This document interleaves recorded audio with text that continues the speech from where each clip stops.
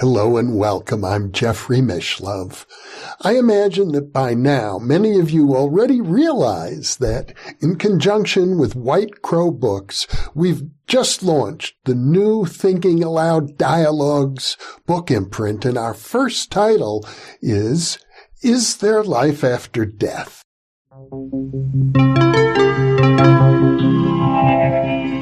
Thinking Aloud. Conversations on the leading edge of knowledge and discovery with psychologist Jeffrey Mishlove.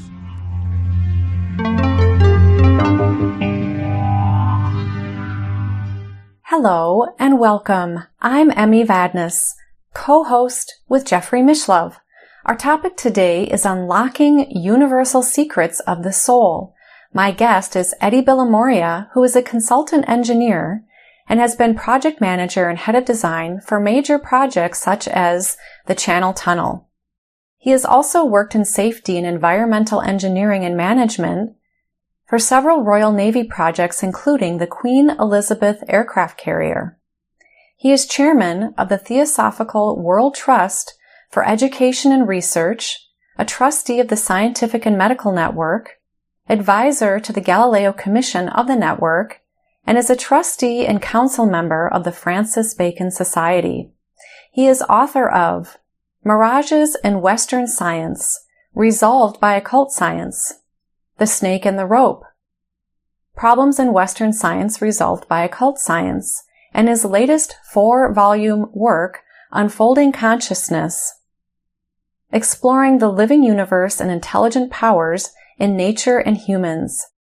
In our previous conversation, we discussed science and the perennial philosophy, and I'll link to that interview in the upper right corner of your screen.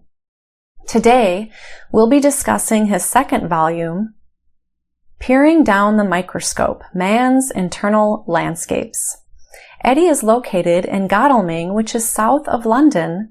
Now I'll switch over to the internet video. Welcome, Eddie. It is such a pleasure to have you back with us today on New Thinking Aloud. Emmy, it's been an honor and a delight to be with you. I so enjoyed our first session. It was very meaningful and very enjoyable. So it's great to be back with you and your audience as well. In our last conversation, we talked about how the perennial philosophy can help science. And today we're going to go a little further into how the occult science can help each human and their soul. In my first volume, just to step back a bit, I was trying to show how the perennial philosophy, assisted by occult science, complements science. It's never a question of an opposition, it's a complement. In the second volume, the idea is to show how occult science, the occult understanding of the human being, would make a tremendous difference to our relationship with the world, because we are part of the world. And in the third volume, we see how we are going to relate to the world as a whole. But occult science, being the hidden wisdom, to do with the invisible and noumenal influences that produce the phenomena, the noumena, the invisible causes, the phenomena, the outward manifestation. So the occult constitution of the human being includes the human being at all levels, the physical, of course, but the non-physical bodies, so to speak, are of immense importance. And science, in my understanding, will never understand mind if it restricts itself just to the physical. Can you share a little bit about how you decipher the different aspects of the human soul? Yes, we can always start from the divine principle and see how it manifests at the physical. So without trying to make this into a bit of a college lecture, let me put it in simple terms. the word soul is misunderstood often, and soul is equated with spirit. It's not. Soul is the interface between spirit and the material body. So soul at its highest level touches spirit, and it's at its lowest level touches, so to speak, the body. But the soul is an interface.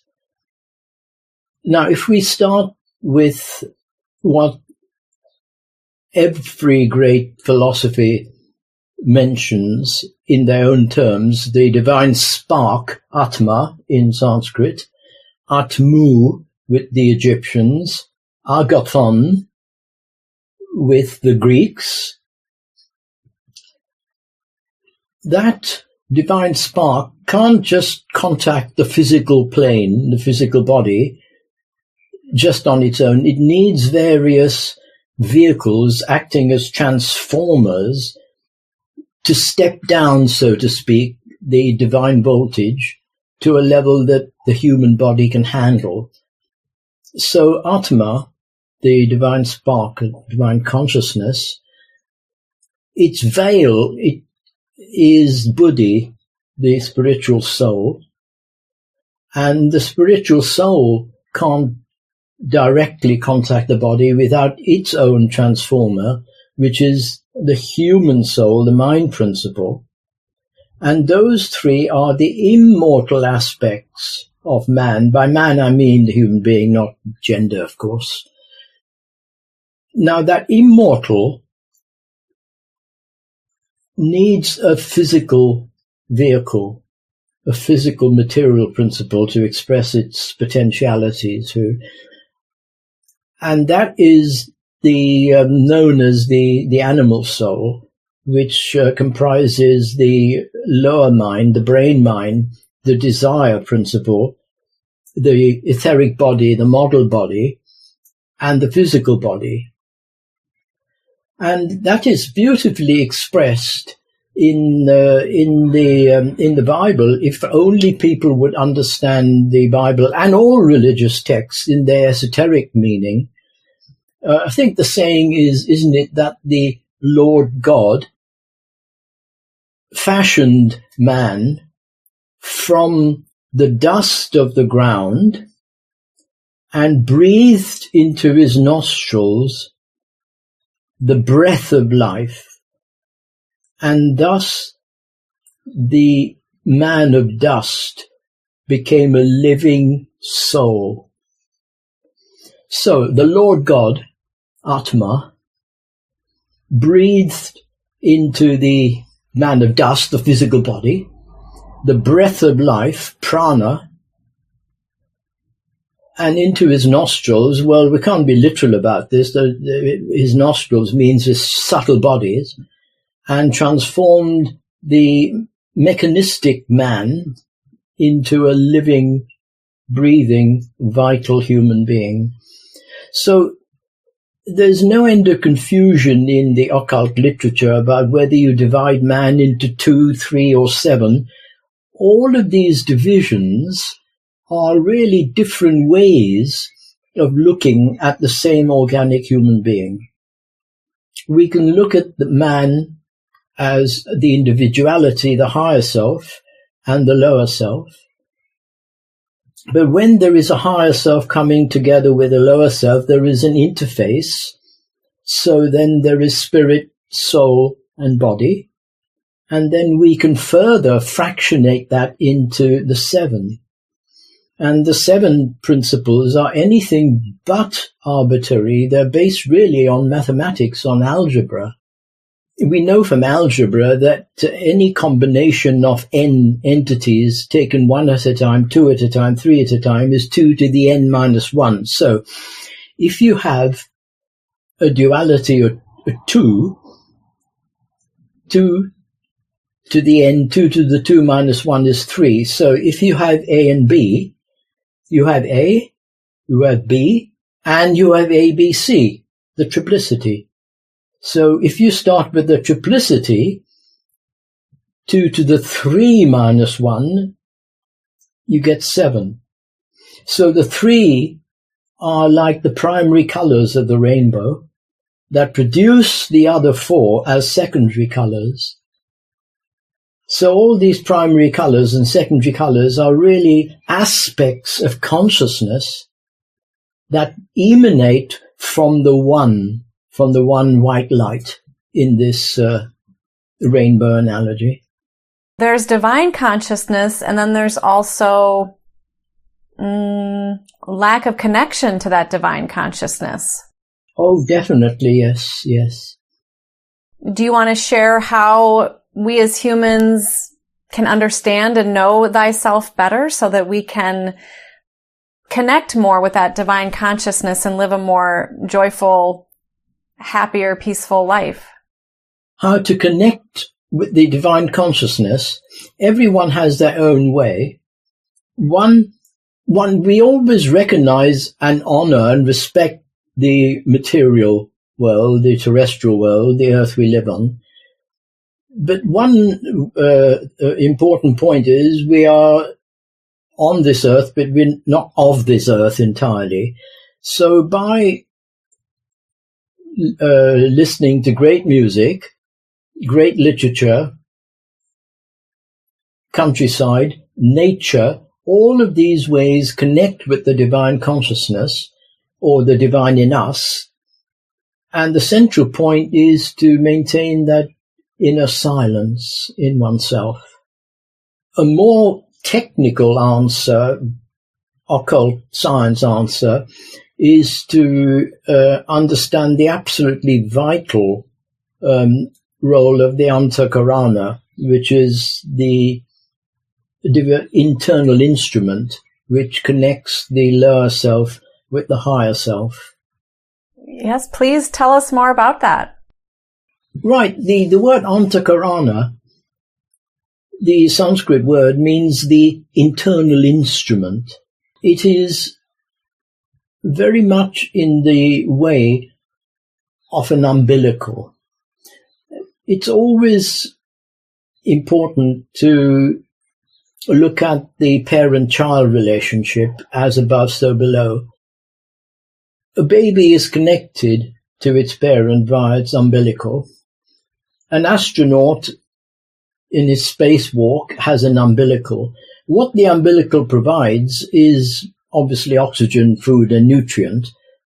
In the human being, it does a bit more than that. It provides the means whereby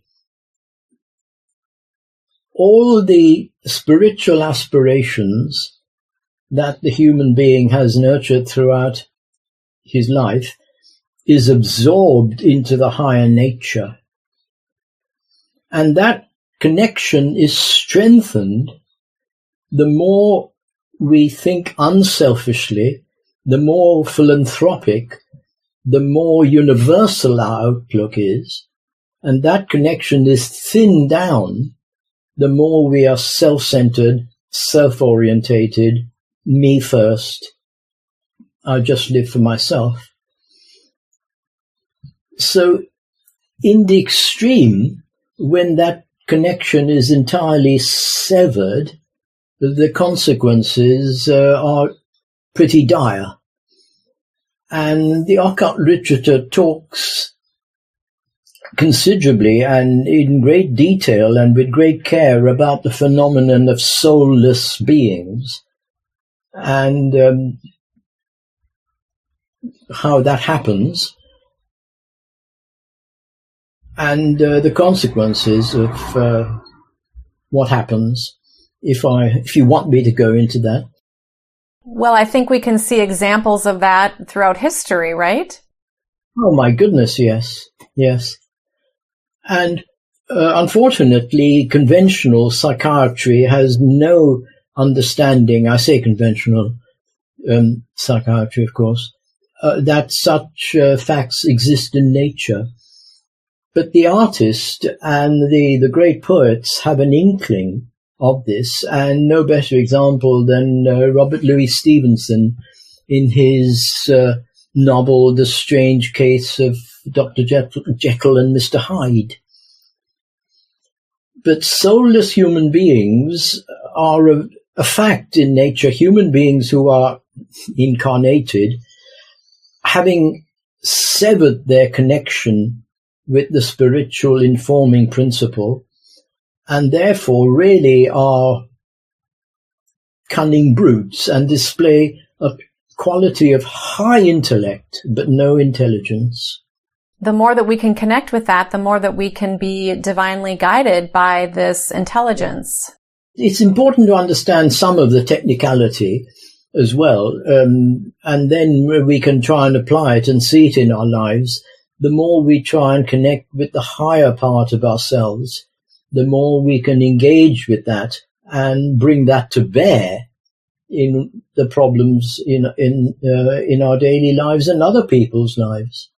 And there are various states of consciousness that we can choose to connect with or not. They most certainly are. They most certainly are, yes. Mm-hmm. And one sees this in people who are centered, let's say, very much at the physical consciousness level, who are centered in the emotional and the mental and the spiritual. And of course we need all of those states of consciousness. There's no question of superiority, but the situation calls for the preponderance of one or the other. In your book, you describe about how a man or a person is builded up. Can you share a little bit about that? Yes, I use the word builded deliberately, not built, because built is the past tense. Builded is a process. And I've distinguished between the constitution of man, again emphasizing that man doesn't mean male gender. It means the human, man, the thinker. I've distinguished between the constitution and the nature. Our constitution, using very much medical terminology, is to do with our anatomy, our occult anatomy, and our nature is our physiology. Our nature, we can only act the way we are builded up. And the way we are builded up will determine how we act. And I've gone to some lengths to explain that the 7 or the 3 are not like onion skins that you peel off and then you're left with the core of the onion. I've used the example of the human body, which is really an organic unity, but we can regard the human body in 2 ways, as head and torso, or in 3 ways, head, heart and torso, or all the other organs, which are aspects of the one body. Similarly, in terms of our nature, we are one unified human being, but we can present 2 aspects of our nature, the inner person and the outer person, our domestic life and our life in the outside world. We can be a father, a brother-in-law, and a friend. So 3, but we're not 3 different things. There are 3 aspects of the one person. And when we are in bed, deep sleep, all of those aspects are subsumed in the one person, but they emanate, they open up in our daily activities. So build it up means the various levels of consciousness that have contributed to the wholeness of the human being. Always remembering that the inner life is far more important than the outer life. We may lose our job, and it's not very nice or whatever, but if our own home life is happy, then we can cope with it. If our home life is unhappy, then the outer life is of insignificance. So the inner person is far more important and significant than the outer. As above, so below. Yes, definitely. And the below is a reflection and a projection of the above. And that's the sheer beauty of the Hermetic sciences, the occult sciences, which show this wonderful relationship and unity at the deepest level. Can you share a little bit more about what you mean or how you would define occult sciences? Well, let's first start with the word esoteric, which is often used as a polite or a safe way of referring to occult, because, people think of witchcraft and all of that. So esoteric simply means hidden and concealed, as opposed to exoteric, which is the outward. So the esoteric is to do with the hidden influences, the noumena behind the phenomena, that which underlies the outward phenomena. Occult is not just understanding the esoteric, it is engaging with it. So it's the difference between meaning and function. So if I use a musical analogy, a mystic would be someone who is deeply musical, very sensitive to music. But then if such a person wants to know a bit more about music, he won't just shed tears listening to Beethoven, Schubert and whatever. He wants to learn about the composers and learn an instrument. So then he is engaging with the hidden aspect of music, so to speak, in the esoteric sense, in this analogy. But then when he can actually perform as a musician, then he is engaging as an occultist. So an occultist is not only aware of the hidden laws of nature, but can actually use those laws, those hidden laws of nature at different levels for various purposes and, for various ends. Which is why it is such a dangerous science, not because it's dangerous in itself, but the potential for misuse is tremendous. And the ego inflation, when one gains supernormal powers, is the ego inflation is incredible. Therefore, the various schools of teaching, of the mystery schools, go to the most enormous lengths to test a candidate's resolve, how wisely he will use those powers that have been revealed to him. And the powers that are revealed are given in various stages. I mean, in the Indian system, you have first the tortoise and then the lion and then the eagle, all signifying degrees of awakening. And all the other schools of philosophy have these sort of divisions. With the Greeks, you have the Eleusinian, the Orphic, and the Dionysian, different degrees of revelation depending on the worthiness of the candidate. So occult science is a sacred science. And what is sacred is secret, not because we want to keep it secret, not at all, but what is, it has to be private, and it has to be treated with tremendous reverence, because we are really talking about the inner influences, the inner powers, the inner forces in nature. Yeah. Our inner thoughts, our inner emotions and feelings and impulses and desires. Yes, indeed. Well, I'm thinking about the esoteric as also our inner self and the exoteric as the outer, seemingly outer world. Yes. And how our consciousness, we tend to think that it's private, even though there is telepathy and we do have a consciousness that can impact everyone and others' consciousnesses can impact us as well. Indeed, yes. So our inner thoughts impact our outer world. They impact our outer world, they impact our relationships and our own health and mental health. Yeah. In a big way. I think the sooner people realize that thoughts are things, they will use their thoughts responsibly. Thoughts are not just neurons buzzing around. Well, they are, but that's just the outer vehicle. Thoughts are energy entities. That's the best way of putting it. Energetic entities, which have tremendous power and potency. And that would be an esoteric teaching right there, right?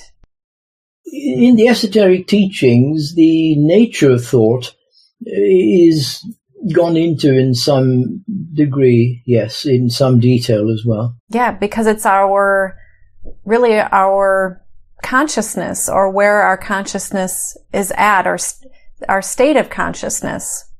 Yes. State is a good way of putting it, yes.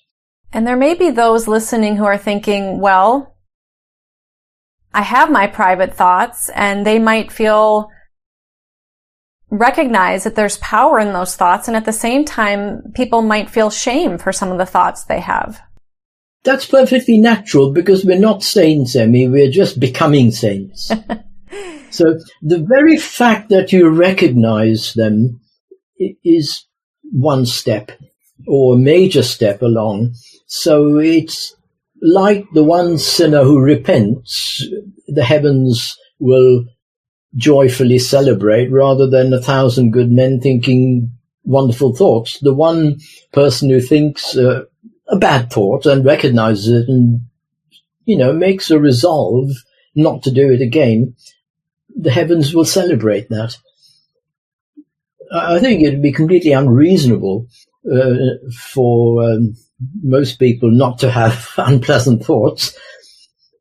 It would be completely impossible, actually. But the whole evolutionary purpose, as I see it, is to absorb the lower nature into the higher nature. And when that is fully accomplished, such great beings we refer to as the adepts, as the Mahatmas in India, as the rishis, or whatever name. When the lower nature is absorbed totally into the higher. And when that happens, of course, the outlook is completely universal. And that's something I've tried to emphasize as much as possible in these volumes, the importance of a universal outlook.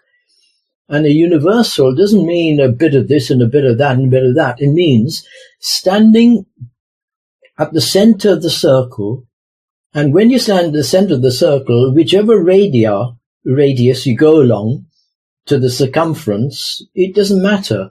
You can go along the Christian, the Islamic, the Buddhist, the scientific, but you've started from the center. And when you're at the center, you see all around. So another feature or characteristic of the esoteric is very much that connecting thread, which in the Vedanta is known as Sutratma, the sacred thread that binds.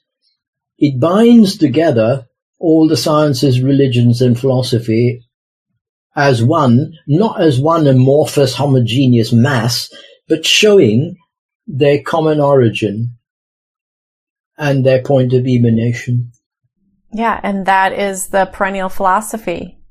Yes, perennial indeed. As Albert Schweitzer said, perennialism can be likened to a tree that always produces the same fruit, but never the same type of fruit. So the apple tree will always produce apples, but every apple will be different.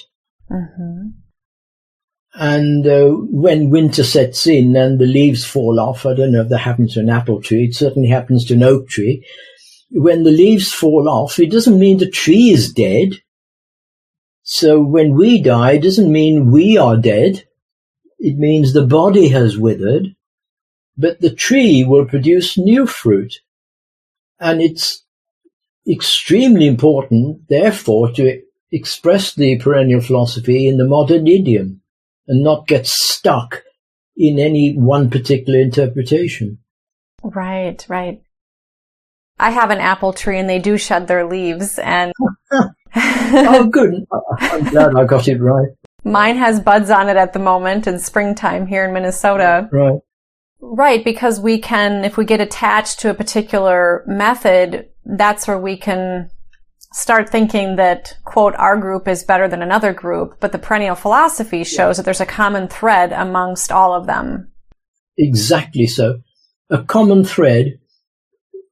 That's extremely well put, Emmy. I'm very glad you brought that up. That it's, especially in religions, my religion, your religion, and then let's fight about it and all that nonsense. But if we see for ourselves how all the great religions really start from the same principle, from the divine, from the duality, the triplicity, and that emanation, the process of emanation, we understand that they're all really talking about the same thing. The great saints and sages have dipped their pen, so to speak, into the same inkwell, but they've written in their different handwritings. The handwriting may be different, the ink is the same. Yeah, very well said. And while people are still building themselves up, we can connect to that divine intelligence, maybe by listening to what draws our attention or what we might be excited by, and to recognize that we do need to have desires and not all desires are bad. Oh, absolutely not. Desires are vital, but it's what you're desiring. I mean, desire in its purest sense is divine love in action. But then, if you take it to many levels down, it turns into other things, into selfishness. But desire per se is never evil. And I've got a short section of that. Are desires good or evil? Not at all. Originally, desire is the desire to express love. Without desire, there would be no movement. Gibran in The Prophet put it so beautifully, the desire is the propulsive force, but you need the rudder to move the boat in the right direction. You can't just have a propeller pushing it along. So in the human being, what is known as karma manas, desire and mind, is the pivot point that unites or that glues the higher self to the terrestrial self. Therefore, we can have love for ourselves and love for others with divine action. Yeah. If you can't love yourself, you can't love anyone. And that's not meant to sound funny. I mean, how can you dislike yourself and love someone else? I mean, you can certainly dislike a lot of your thoughts and what you've done and all the rest of it, but basically, you've got to respect, let's say, and love yourself to love someone else. Or anyone else, or your pet, or anything. But again, you were talking, of again engaging with the higher self. I'd say do whatever inspires you. And your way is not my way. Your way can be sport. It could be, my way, of course, is music and literature and art and poetry, music primarily. It could be great science, honestly, great science, where the laws of nature are very, very inspirational. Wonderful mathematics, but the test of that is, are all your mundane thoughts held in abeyance? In that state of inspiration, you are not aware of your body, you're not aware of your difficulties, you're not aware of your surroundings, you're completely, as the saying goes, in the flow. So in that state of inspiration, you are connecting with the higher self. But even more so, recognize it And don't just let it fritter away. Having attained some degree of connection, recall it. And in moments of depression and when you're downcast, remind yourself that, this can happen. But the more one is unaware of one's headache and physical surroundings and problems, the more one is connected with the higher self. So that's really the test. But if you now say, I love football, and if my team doesn't win, I'm going to, like a hooligan, bash up the other team. Well, that's not inspiration. Right. I'm not knocking football, sorry. Yeah, it's just that it's such a common occurrence. How does music build you up, Eddie? Oh my gosh, where do I start? I have it really on very, very good record that well before the age of 1, the only way my mother and my parents could keep me quiet was to start the old, in those days, the wind-up gramophone. And that could have to be started up at 3 in the morning or 4 in the morning or whatever. And, right. Gosh, how can I... When something brings tears to your eyes, it works for you. And that can happen on a daily basis, and I'm not exaggerating. Yeah, I don't mean, all the time, but I can recall a passage from Schubert or Chopin or Beethoven, and you feel that welling up within yourself.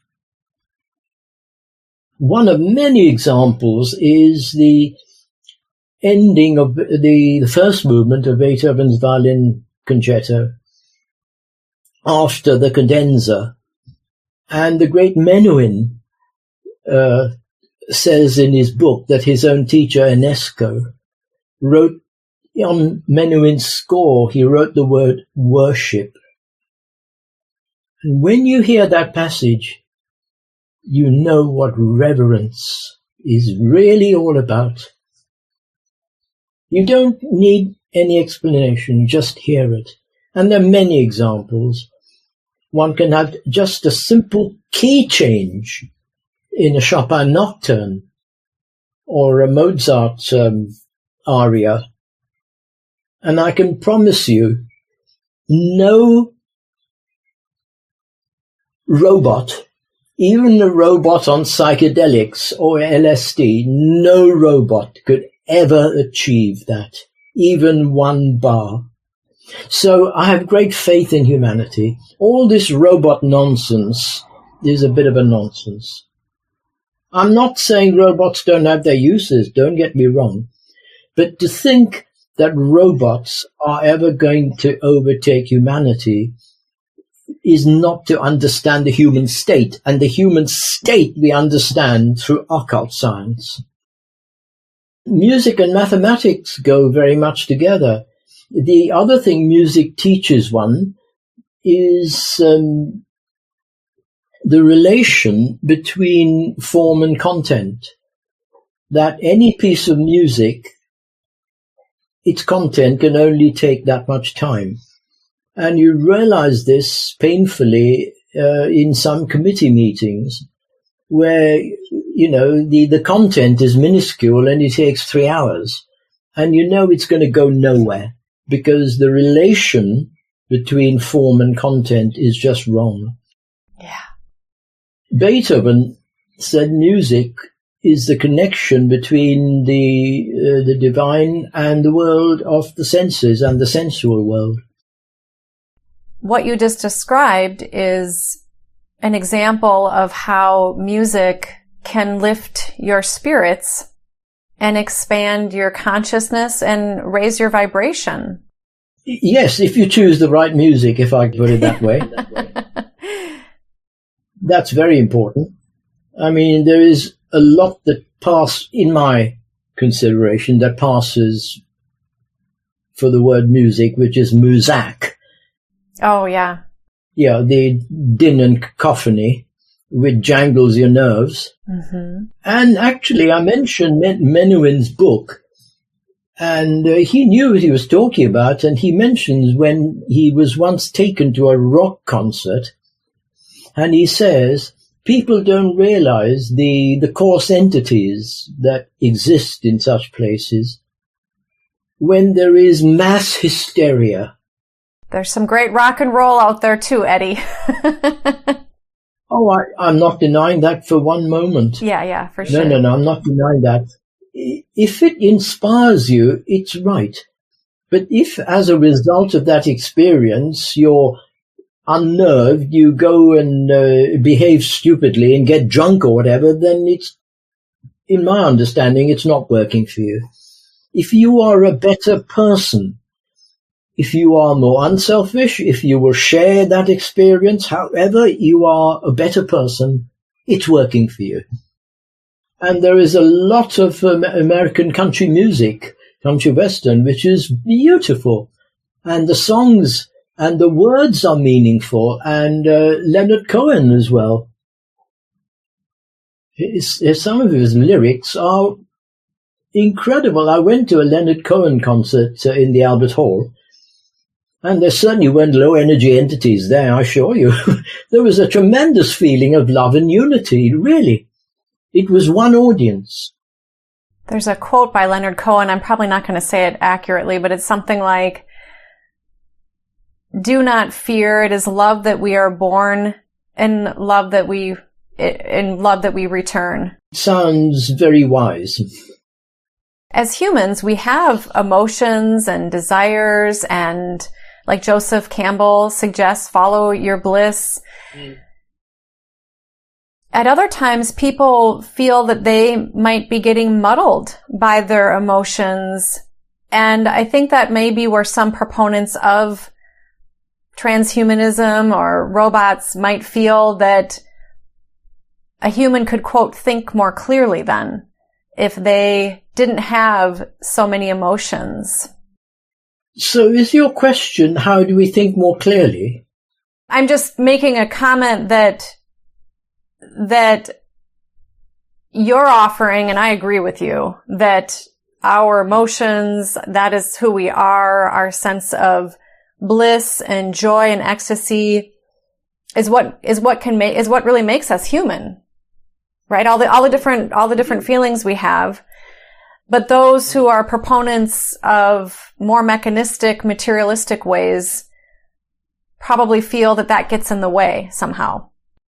Can you ever annihilate your emotions? Just if you think, those proponents think that we can make life easier for ourselves by castigating or negating or annihilating our emotions, I think they'll soon find out the very hard way that's not going to work that way. The whole purpose is to manage them, not to annihilate them or to let them, or it's so indulge in them that they overwhelm you, but to manage them. So it's management.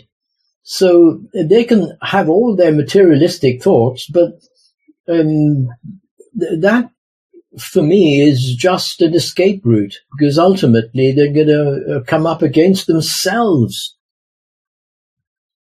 They will come up against themselves. And, no robot ever cries when another robot breaks down. Unless it's programmed to do so. Well, who's doing the programming? Right. Humans. Yeah, exactly. It ultimately must come down to the human being. So on that note of the continuum of consciousness and how we can have, quote, positive and negative feelings and emotions, can you describe some misconceptions between heaven and hell? Yes. Heaven and hell are often regarded as permanent states where if you've been an evil person, you go to so-called hell and suffer the fires and tortures for an eternity. And if you've been a good person, you go to heaven and experience untold bliss forever and ever. These are the exoteric distortions of the esoteric teaching on the post-mortem states, which I think the occult sciences describe in great detail, and it would be of great benefit to people to understand this, even in a simple and rudimentary fashion, because it removes the fear of death. It resolves the issue of reward and punishment, why me and why not him, and that sort of business. And it clarifies this question of heaven and hell, which are words used really in the Christian church mainly for states of consciousness which are not eternal, but are stratified according to what happens. So a far more useful way of looking at it is like a school classroom, where if you make the grade, you are promoted to the next level up. But if you don't make the grade in a nice school, you're not beaten up and tortured. You just resit your exams again. So in terms of the Sanskrit descriptions of the after-death states, or really all the other great teachings, the state immediately after death is known as Kamaloka, the plane of desires, which is really the level at which the individual has this life review and understands what it did from the inside-out experience. The inside-out experience is vital. So when I hit someone on the nose, I will experience it as though someone hit me. So it's the inside-out experience. So after that state of consciousness, there are other states of consciousness. Therefore, death is transition. And there are 4 stages and 3 transitions. There has to be a transition between one stage and another. The first stage is the physical body. The second is your consciousness in the non-physical realms, the so-called astral. The third stage is your consciousness in Devachan, very loosely translated as the heaven world, and the fourth is your reincarnation. According to your teachings, do we all reincarnate? Now, I've tried my utmost to gather together the sacred thread from all the great teachings. So the simple answer is yes. But this thing about I'm reborn as a stone or an animal is just a total distortion. Once a human being is always a human being. So yes, we reincarnate, but what reincarnates is very important to understand. It's nothing to do with the mortal vesture. It's the inner principle that seeks to express through new material. So the parent-child analogy is a very, very useful one. The parent is the higher self. The child are the various personalities. The more the parent can control its unruly child, the less problem it will have when it becomes a parent again. So the more the higher self can discipline its child, the mortal self, the fewer problems there are going to be for the next incarnation. And that discipline is all to do with the antakarana I mentioned, the connection between the higher and the lower. So, yes, we all reincarnate. The time intervals are enormous or very small, depending on all sorts of circumstances. Time in the subtle worlds has a very different connotation than our physical time. like in dreams, a physical moment in dream time can be a year in our dreams. The general rule of thumb, and it's a very general rule of thumb, is that the more spiritual experience one has gathered in this life, the longer will be the interval between death and the next incarnation, because that spiritual aroma has got to be assimilated and absorbed into the higher nature. So, children who die very young, for whatever reason, have hardly had a life to assimilate any spiritual experience. Equally, hardened criminals have hardly done anything to merit spiritual experience. Their next incarnation is pretty quick because there's very little to assimilate.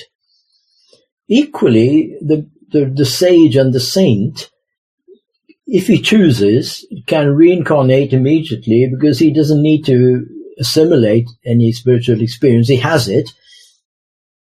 So it is at his behest whether to incarnate or not. And then we have what's known in Buddhism as the Bodhisattva and the Nirmanakayas and all of these words, great souls who have earned their bliss, but out of compassion for the human state, have decided to incarnate amongst human beings.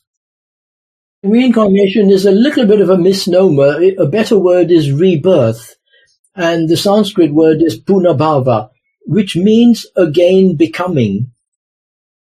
So if I use an analogy, if I cut my finger has again become whole, but the dead cells don't jump back in again. They're dead. So again becoming is not exactly the same as reincarnation, but, that might be splitting hairs a bit. Yeah. Well, it isn't just about the physical being. No, not at all. And there have been some wonderful studies done by Ian Stevenson, which is hardly taken notice of, by Raymond Moody, by Sylvia Cranston. And you can't get more scientific and meticulous work than Ian Stevenson, for example, in 4 or 5 volumes. Different cultures, different societies. Yeah. And you just cannot explain how a child in one, say in America, I'm just being hypothetical, can suddenly come up with a language that has been extinct for many centuries somewhere else. To what end do we continue to rebirth? Till a point where we fully understood the human state. Now, the human state, it's important to understand that humanity is a kingdom of nature. Like the mineral kingdom, the vegetable, the animal kingdom, the human kingdom. So it is a kingdom of nature. And when one has completely understood, absorbed, and engaged with the human kingdom, then there is the superhuman kingdoms, and there are levels of nature far superior to the human state. And the best physical analogy I like to use is H2O, which can be ice, water, steam, superheated steam, and so on. So when one has fully perfected one's physical, of course, psychical, mental, human faculties, well, that's your human incarnation, nicely over and done with, but then it is your choice what to do with it. Most of such, or all of them, will, out of compassion, engage with humanity to try and elevate their younger brothers, because we're all part of one family. When one transitions from this human form, sometimes the soul may stay earthbound. Can you describe a little bit about apparitions? Yeah, sure. The earthbound is a very unfortunate condition. Right, the apparitions are of various kinds. Firstly, after the death, destruction of the physical body, there is the etheric double, the model body, or known as the Linga Sharira. And that is something that sensitive people can see. It's the near-death visions. So then the entity, bereft of its physical body, exists in what's known as the state of Kamarupa, which is the psychical vehicle, which is the vehicle of all your thoughts and emotions. And that vehicle exists for a length of time entirely dependent on the extent to which you have energized your desire nature. So, if you have died with strong physical passions unfulfilled, drugs, alcohol, sex, what else is there in strong physical passions, then the Kamarupa, the psychic vehicle, will be drawn to that terrestrial atmosphere and will be drawn to the aura of people, of physical people, who harbor such emotions and therefore feed on the aura of such individuals. And therefore we find, do we not, that there are some places that have an unclean atmosphere and some places that have a clean atmosphere. So one form of apparition is what I've called the Kamarupa, the psychical vehicle, which when its entities are fully, its energies are fully exhausted, then the higher person, the individuality, moves on to another state of consciousness known as devachan. But then the psychic corpse is rather like your cast-off clothes.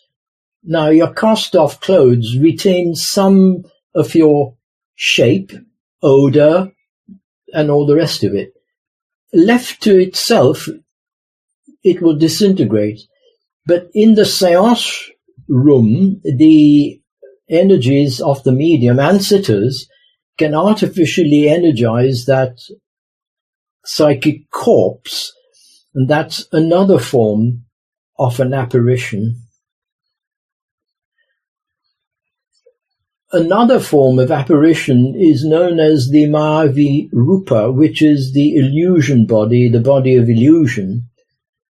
And that is a very significant teaching of occult science, where people in extreme danger have suddenly met with an entity who guided them to safety. And there are excellent books.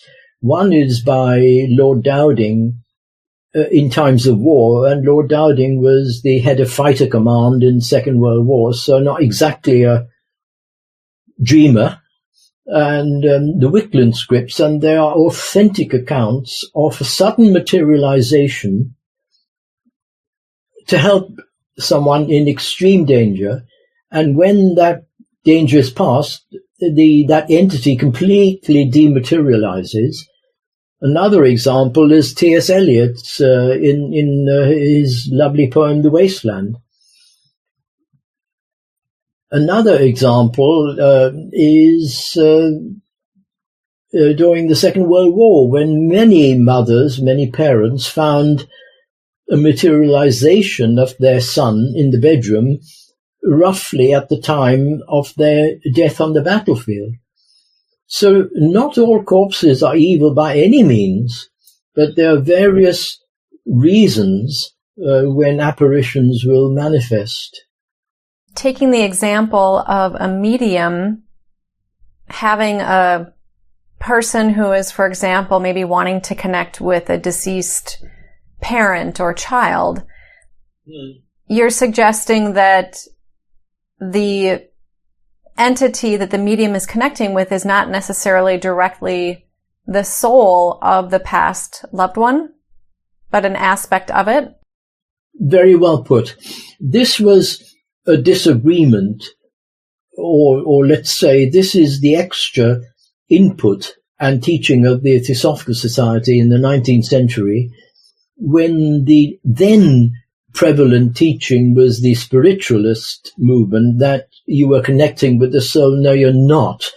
The soul has moved on. You are connecting with the corpse, the psychic vehicle, the cast-off psychic entity, which is being energized in the seance room, not with the soul of the individual. But there is a magnetic affinity between the soul and the psychic corpse, and therefore we are told, whereas it is only natural to grieve, excessive grief holds back the soul in its onward progression. Excessive grief. Because the departed wants to console those left behind? No, if there is excessive grief, you are holding back the individual from its onward progression, in the same way as when a child leaves home, the parent is obviously, a little sorrowful. But if you want to hold back your child and say, don't go to university, don't get a job, I want you in here, well, aren't you holding back that person's progress? It's the parent-child analogy is a very useful one here. I imagine there may be those listening wondering, well, how does Eddie know all of this? Oh my gosh, how do you know anything? My goodness, I would say, in my case, I've always tried to keep the balance between the three levels. Body, soul, and spirit sounds a bit arrogant, but I've never let go of my work in engineering, my music, and my philosophy, because engineering and science is the polar connection, the correspondence of the higher at the terrestrial level. And if you lose that connection, then you can float all over the place and not necessarily be grounded and tethered. The other way is really through a lot of reading and contemplation. But contemplation is most important. Right. Because you can read and get, intellectual indigestion. But reading is not the point. It's what you read and how you read. And reading inspirational literature and poetry is so uplifting. How many people know that Franz Liszt, the great composer, wrote a beautiful book on Chopin? And the way Liszt describes Chopin's passing, where he says that pestilence, plagues, fires, earthquakes, none can hold our attention more deeply than the sight of an advanced soul contemplating the nature of time at the door of eternity. Now, when you read that, it brings tears to the eyes, and you can always contemplate. Now, Liszt didn't know anything about brain surgery and neurochemistry and all of that, but the artist who has traveled the world, well, most of Europe in this case, speaks various languages, meets different people, engages with different orchestras, different musicians, knows the human condition, not the human body. So one only has to read that, which provides a doorway to much greater understanding. Yeah. But I'm not knocking the surgeon. We need the neuroscientist. If you have a brain physical problem, we need a neuroscientist. No end of listening to Liszt or Chopin is going to help when you have a physical problem. So all the time, I'm not knocking anything. I'm saying in its right place. You've also been deeply guided by Theosophy. Yes, very much so. Which draws upon many traditions. It does. It draws on traditions, East and West, ancient and modern. And it shows, with every evidence and proof, if you like, evidence, that all these various streams have come from one source. And that's a huge thing to say, but it does show that. Yeah. And Theosophy simply means the wisdom of the gods, not wisdom of God, but of the gods. Gods meaning the various powers and forces in nature. Of which we are one. Of which we are certainly an aspect. Man is a radiation of the universal soul. Literally a radiation, or mankind is a radiation of the universal soul. Where does love factor into the secrets of the soul? Yes, I mean, well, everything must start and end with love, even though sometimes love takes turns that we may not particularly like to engage with. Yeah, okay, let's put it this way. If not the secrets of the soul, the secrets of anything or the inner, if you don't love what you're doing, then you shouldn't be doing it. I mean, it must start with love. But I think we said that love has its laws, and this perpetual problem of love and hate. Love has its laws, like all the forces in nature have their laws. I mean, there is the law of gravity. If you jump from a tree and hit the ground, you don't blame gravity. Gravity is neutral. But in one sense, the scientific sense, gravity is the law of love. It brings things together. Doesn't it? Wow, that's beautiful. Mm-hmm.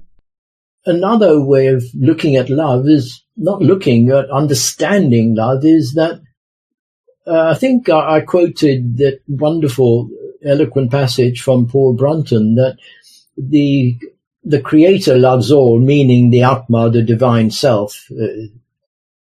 The Creator loves all, but he has enacted laws over us.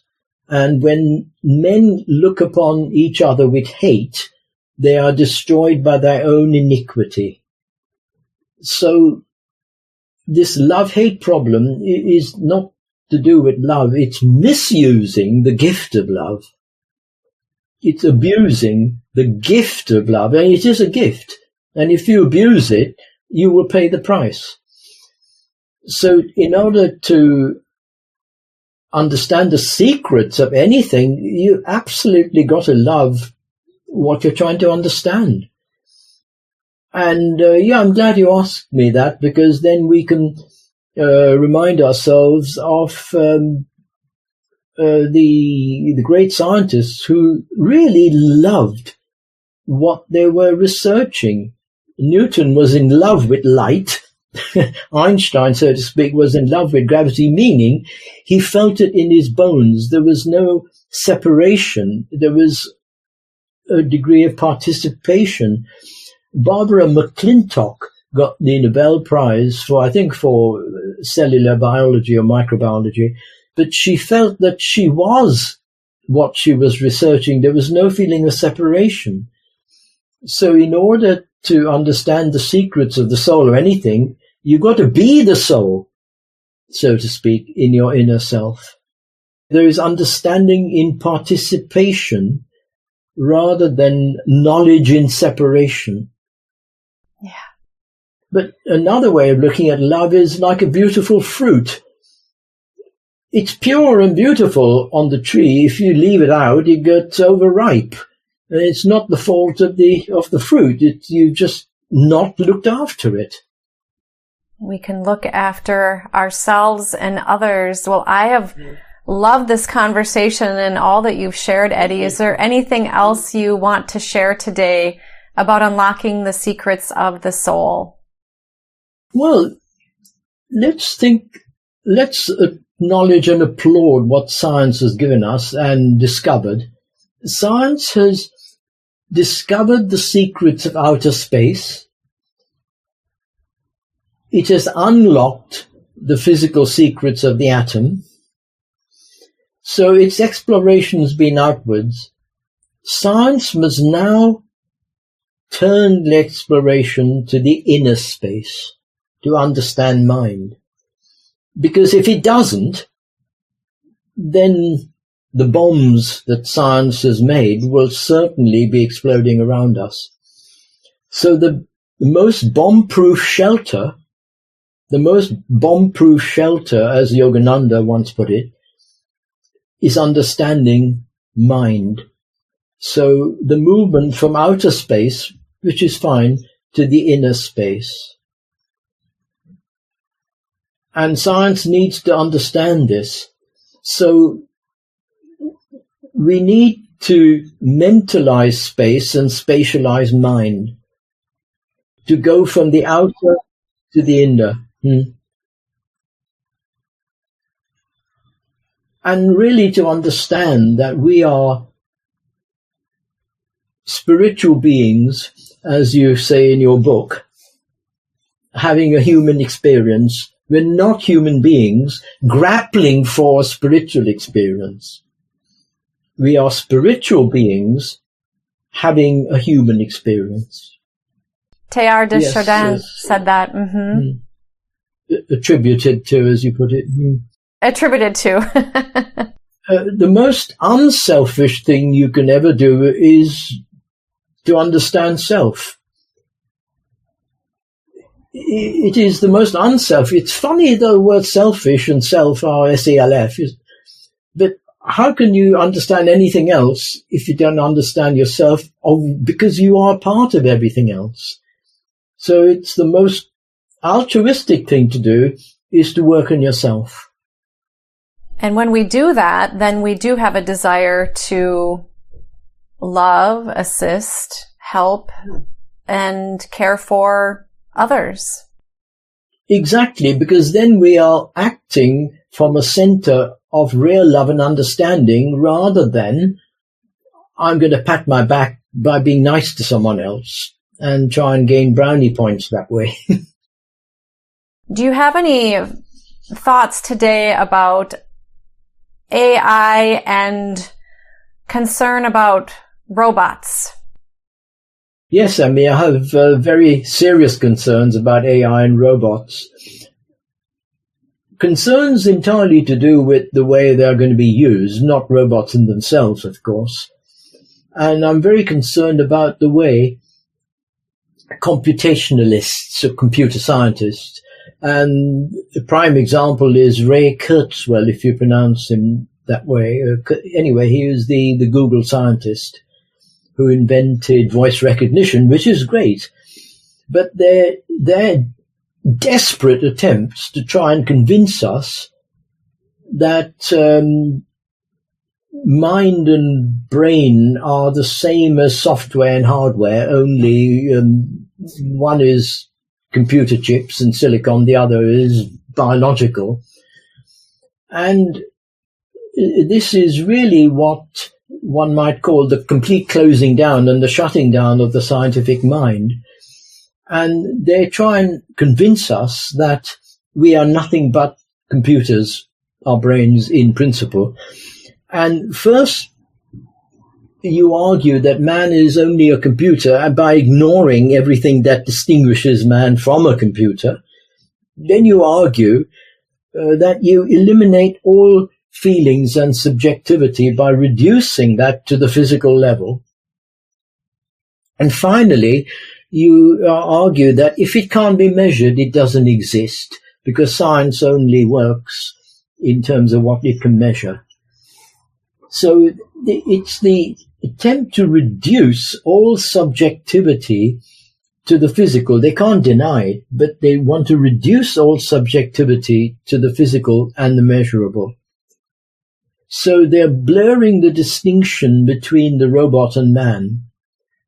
The cardinal flaw in all of this is not being able to distinguish the machine from the operator, the pianist from the piano, the inner man from the brain he uses.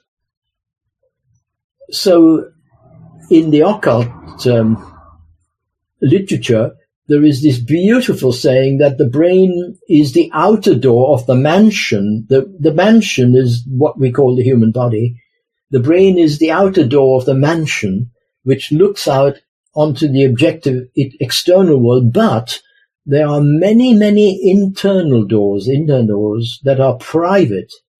And through those doors passes the currents of thought and feeling, which no computer, no robot has any understanding or access to, of course.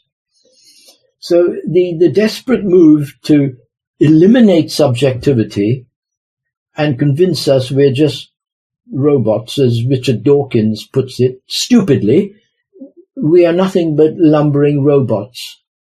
Well, include himself in that. Thank you very much. If we are all lumbering robots, so is Richard Dawkins. And here, I must say, I distinguish heavily between the intelligent man and the intellectual.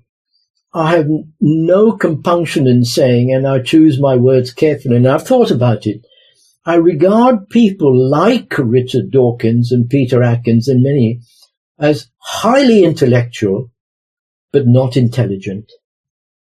Because no intelligent person would ever think that we are nothing but machines and nothing more. We're just super machines. So science needs to understand that high intellect does not necessarily go with intelligence. Even the primitive peasant in India is not intellectual. He hasn't been to university.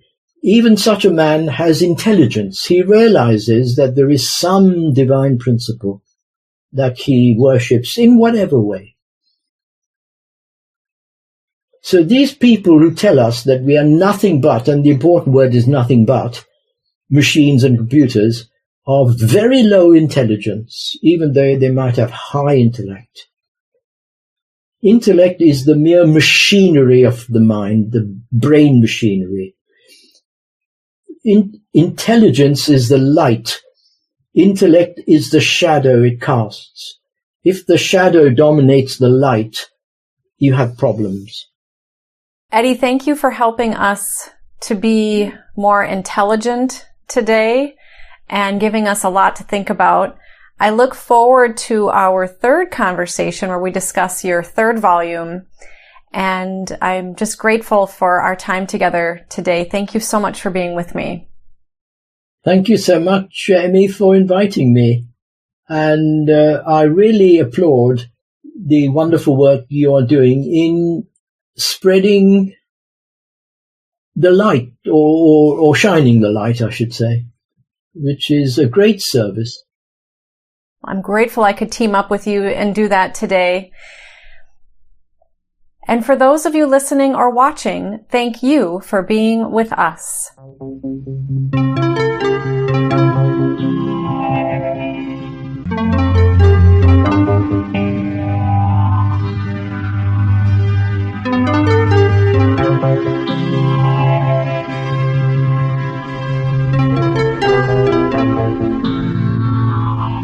On June 1st, we've just released issue number 2 of the New Thinking Aloud Quarterly Magazine. You can download a free copy at the New Thinking Aloud Foundation website, newthinkingaloud.org.